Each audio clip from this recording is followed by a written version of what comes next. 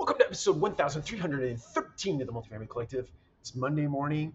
Wanted to talk about a quote that I read over the weekend that was just profound to me, or it hit me at a moment in my life that made it profound for me. So it says, being challenged in life is inevitable. Being defeated is optional. Roger Crawford. Not sure who Roger Crawford is, but I love that quote.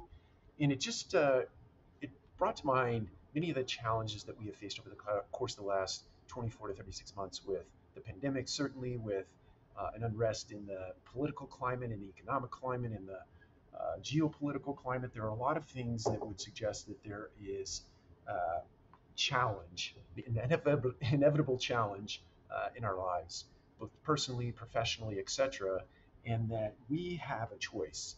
Right between that catalyst of challenge and that outcome is a little space between that we call choice. And we are God gifted that thing at birth. You get it. It's your choice. You get to decide what you want to do with whatever is happening to you in the climate today.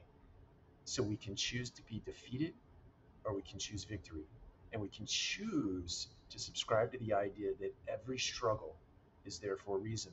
And that struggle is there for helping you build out your character, helping you build out your business disciplines, helping you build out your personal disciplines, your community disciplines, sort of serving the community with a servant's mentality. And all of those challenges, all of those adversities, all of those hurdles that you have to jump over are all there by design.